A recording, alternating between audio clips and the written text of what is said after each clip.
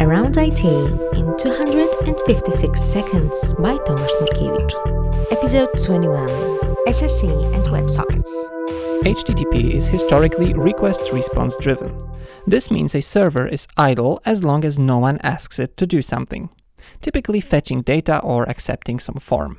In reality, we'd often like to receive data from the server without any request, typically to subscribe for some server-side updates.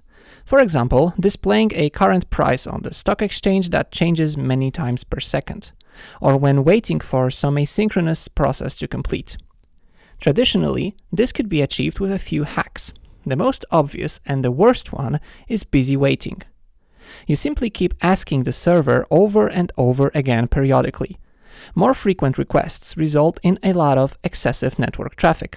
Less frequent requests increase latency, so it's no longer real-time communication.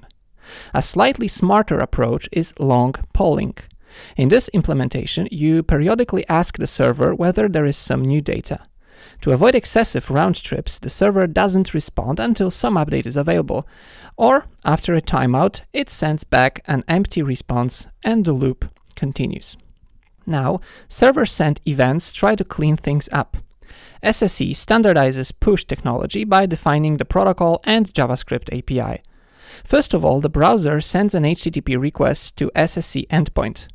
In return, the server returns a response with no content length. Not a surprise. From now on, the server keeps sending chunks of data in a never-ending response body.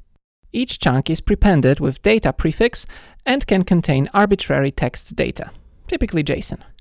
The JavaScript API called event source is notified every time the server decides to push some data. SSE is quite simple and lightweight. One disadvantage is it's one-directional.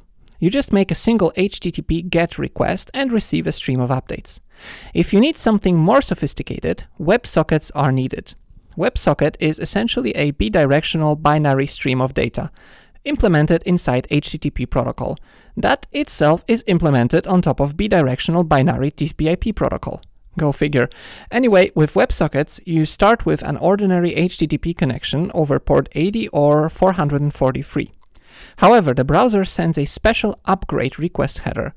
If the server understands that header, it responds with HTTP 101 switching protocols header. From now on, the HTTP connection becomes fully-fledged, message-oriented, bidirectional binary channel.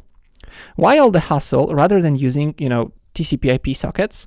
Well, HTTP is ubiquitous in browsers, servers, and proxies. Tunneling WebSockets over HTTP means you can bypass firewalls and proxies that only speak HTTP. Also, for security reasons, browsers aren't allowed to open arbitrary TCP/IP connections.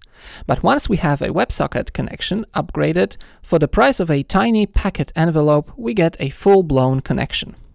At this point, both the browser and the server are free to send data to each other. WebSockets are great to implement bidirectional communication. This includes chats, real-time collaboration tools, and online games. To be honest, there's one more technology. The creators of HTTP2 realized that we really rarely ask for HTML alone. Most of the time, the browser, after parsing HTML, will request various scripts, style sheets, and images found there. This extra network round trip is unnecessary. If we know in advance that the browser will make subsequent requests, let's be proactive. This is called HTTP2 server push. The server eagerly pushes resources to the client that it knows will be needed anyway. This greatly reduces the perceived latency. If you want to know more, I covered the history of HTTP protocol in episode 10. That's it. Thanks for listening. Bye.